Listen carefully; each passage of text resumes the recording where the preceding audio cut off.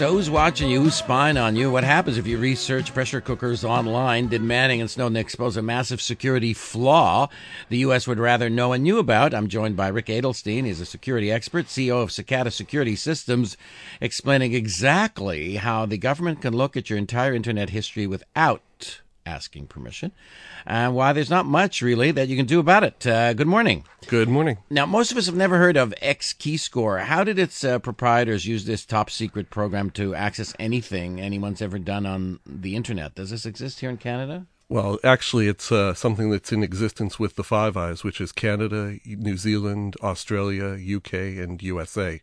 And it's not a program. It's actually the front end to a database. And is it top secret? It certainly is not. It's been very known, and it's been in the news, and it's been even Raytheon, SAIC, and General Dynamics listed job positions as early as 2007, 2008 for xKeyscore technicians. So it's really not a top secret program. And nor can it see everything that everybody does. What can it see? It is looking at what's called metadata. Metadata is high-level information, would be things such as your call log, but not necessarily the conversation. And none of the press has, none of the information provided so far has shown that it can actually see these conversations or any deep details. And nor does it give them unilateral and access to everything everywhere. All right. Now, what about just on the whole issue of privacy? What's the difference between the level of privacy we have now and the level of privacy we had before 9/11? Wow. That's a really big question. What we have to talk about here is a few different things. First off, before 9/11, the U.S. government policy on security was need to know. After 9/11, that changed to need to share. And that's what gave visibility to Snowden and Manning for all this information outside the context of their job description. My feeling also is that every time that each one of us has clicked allow, accept, or whatever agreement to any social media or any site such as Gmail, we've given up our privacy. And as far as I'm concerned, privacy was a small blip in the timeline of human history.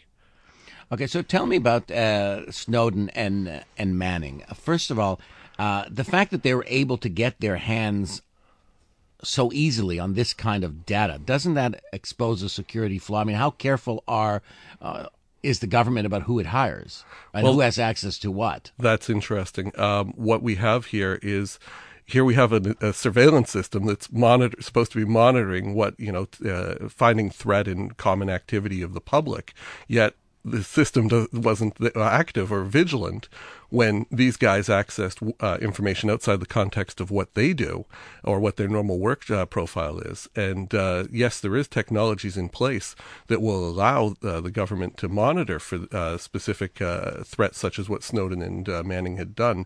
But obviously it wasn't being vigilantly enforced. Otherwise, these two guys would have been stopped the moment that they attempted to do it. How could they do it for so long without there being any issue?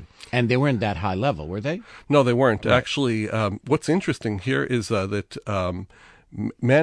Snowden himself was, made no secret about the fact that he was a member of the Electronic Frontier Foundation, an organization which is very pro-privacy and civilian rights in terms of the internet and data. So Snowden was never made a secret about the fact that he was part of EFF, and he actually specifically applied at Booz Allen Hamilton with the express intent of being able to access information in the system. So he's a member of this organization. He applies, and whoever hired him didn't know this? They were so hot to get people to fill these seats that clearly BAH did not vet these people effectively. If they had, Snowden would have never have made the position. So how powerful is the whole thing if they're not even vetting who's joining? Well, that's unbelievable. Yeah, it is unbelievable. There's a number of issues here which have no answers, that nobody's provided answers to yet. Yes, has somebody messed up? Big time, yes. 514-790-0991, Star Talk. Text your comment to 514-800. We just got this text. It says, the information highway is a public thoroughfare. People need to take more responsibility for their own privacy. Love that, because something I live by is if you don't own the medium you're communicating on, consider it as untrusted. So if you're concerned about your privacy between point to point, always encrypt. This is something I've been telling people for years. Now, in terms of, I want to get back to the previous question because I can't get over it. There's always this notion that, well, people know what they're doing. It's like little kids have this notion of their parents, right? Their parents obviously know what they're doing. And then at a certain time, when sometimes it's childhood, sometimes it's in teen years, they actually no, they don't know everything. And so now we're finding out that the top security agencies on Earth, one of the things they don't do is vet who applies to work there. Hold on. We didn't say the top security agencies didn't. The subcontractors okay. weren't necessarily, in this case, doing it. We don't know how well the NSA or the Secret Service or anybody else does. What about this text? It says it's called the security donut hole, looking externally for threats but not internally. Yeah, that's exactly what I was talking about. Yeah. It was, here we are looking for threat outside in the public, but the threat wasn't observed in their own environment, which is a gap. And how dangerous was all the information they unearthed? And we've heard some of it. It's questionable because there's been no proof that the U.S. government was actually spying on anybody. It was proving that they had the means to, but not the legal authorization to. So a lot of this there was nothing exposed in either PRISM or in xKeyscore that showed that the U.S. government was actually doing it. I want your opinion. Ryk Edelstein, my guest, who's a security expert, CEO of Cicada Security Systems. You can join the conversation, 514-790-0991. Text your question, your comment to 514-800. The people who were appalled at the behavior of Manning and Snowden were saying that this is terrible because now especially Snowden, that terrorists will know that the government is listening to them. I thought that was preposterous. I imagine most terrorists have figured out that the United States is spying on not just them the U.S. already. Yeah. I mean, the U.S. government is, the NSA and CIA and all these organizations are in the business of spying. Are we having the conversation is should we not be spying? Of course. I mean, the terrorist organizations are definitely protecting their information from not just the U.S., but anybody else who could be intercepting.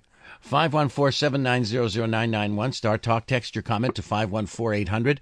This texter saying this. He says, isn't it a little bit suspicious that so soon after Snowden released the NSA spying on the public that there's a new threat? They are saying that the NSA found thanks to their spying on the public? I don't buy that. I don't know. I have to see more about that. That's too conspiracy theory for you? Yeah. Okay, this one says, Snowden had two oaths to uphold, to keep secret whatever he was given and to uphold the Constitution. He felt he couldn't do both.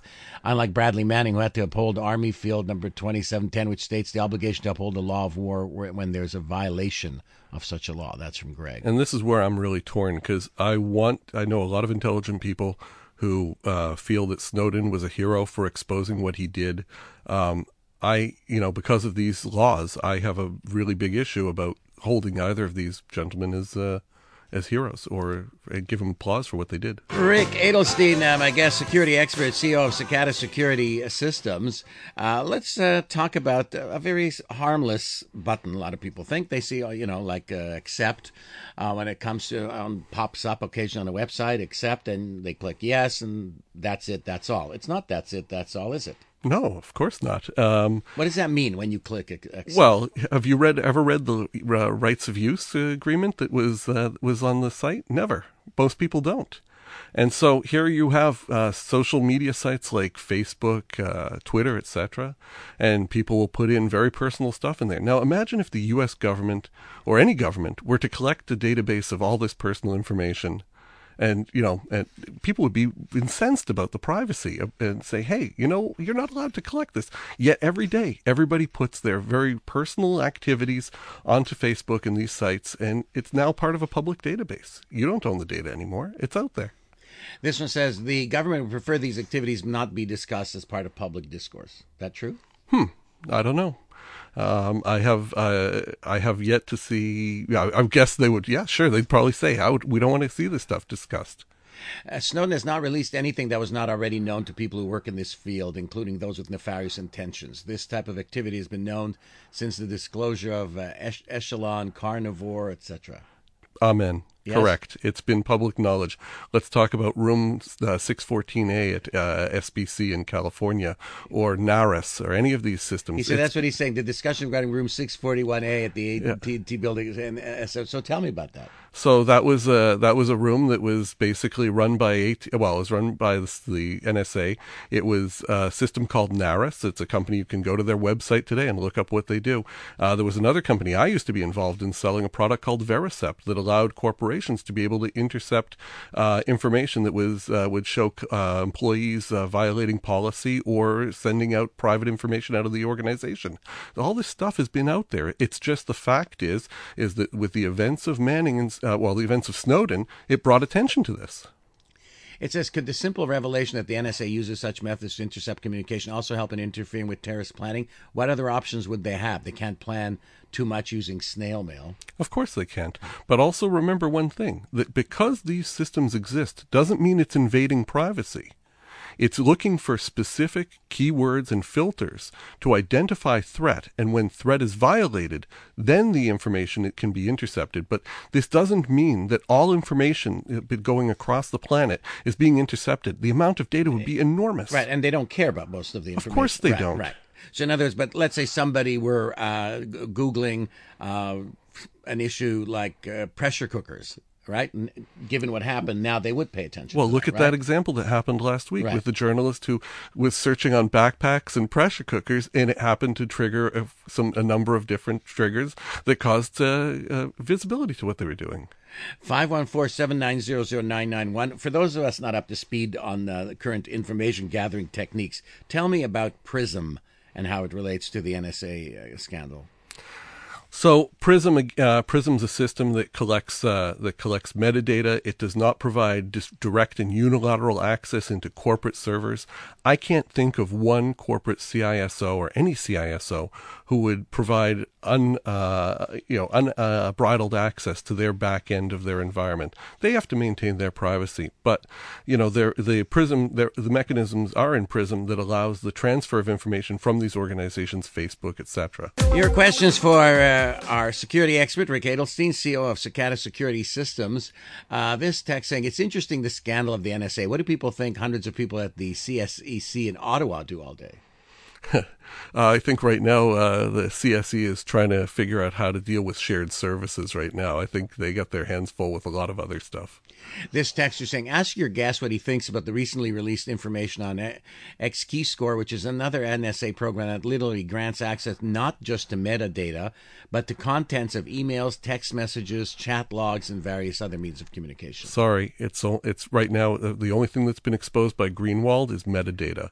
If he has information that proves otherwise, please send it out to the press, because it will be a blockbuster. So tell me about Greenwald. He's been saying that this is the work he's been doing is very important journalism.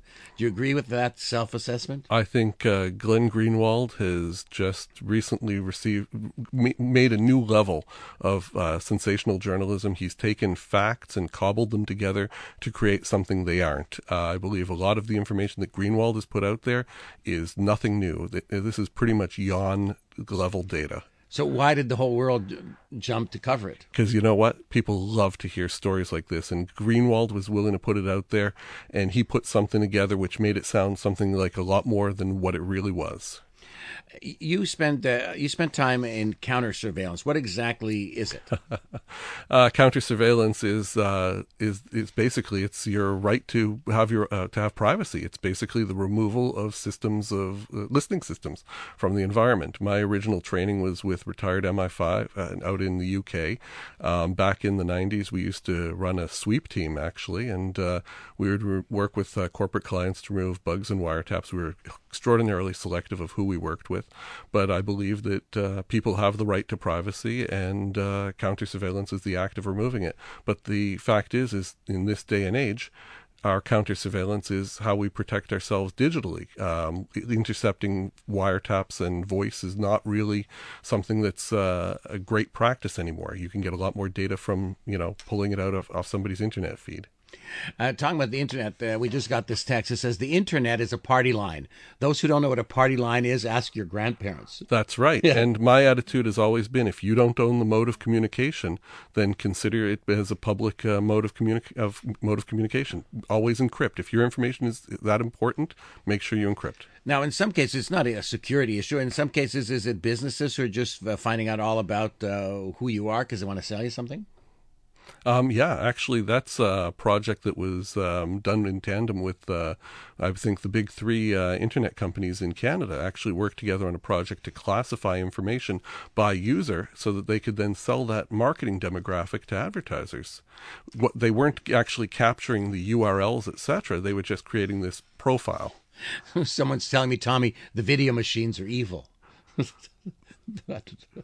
I don't know what they're talking about. Maybe they mean any kind of technology. What can people do to protect themselves from all of this spying? Well, first off, make sure that you have good virus and malware protection, a firewall on your computer. Corporate knows this. Blindly transferring data from your email to your BlackBerry or your cell phone, which may not be protected, is a point of vulnerability. Our company protects against a security gap, a large security blind spot, which is we develop a technology to identify theft or tamper of the computer or the data in real time. A lot of people will get up from their workstation, leave it authenticated, even if it has an encrypted hard drive. People can access that data. So encrypt your data, encrypt at file level. If you're speaking on a secure if you're speaking to somebody on a confidential call, make sure it's encrypted.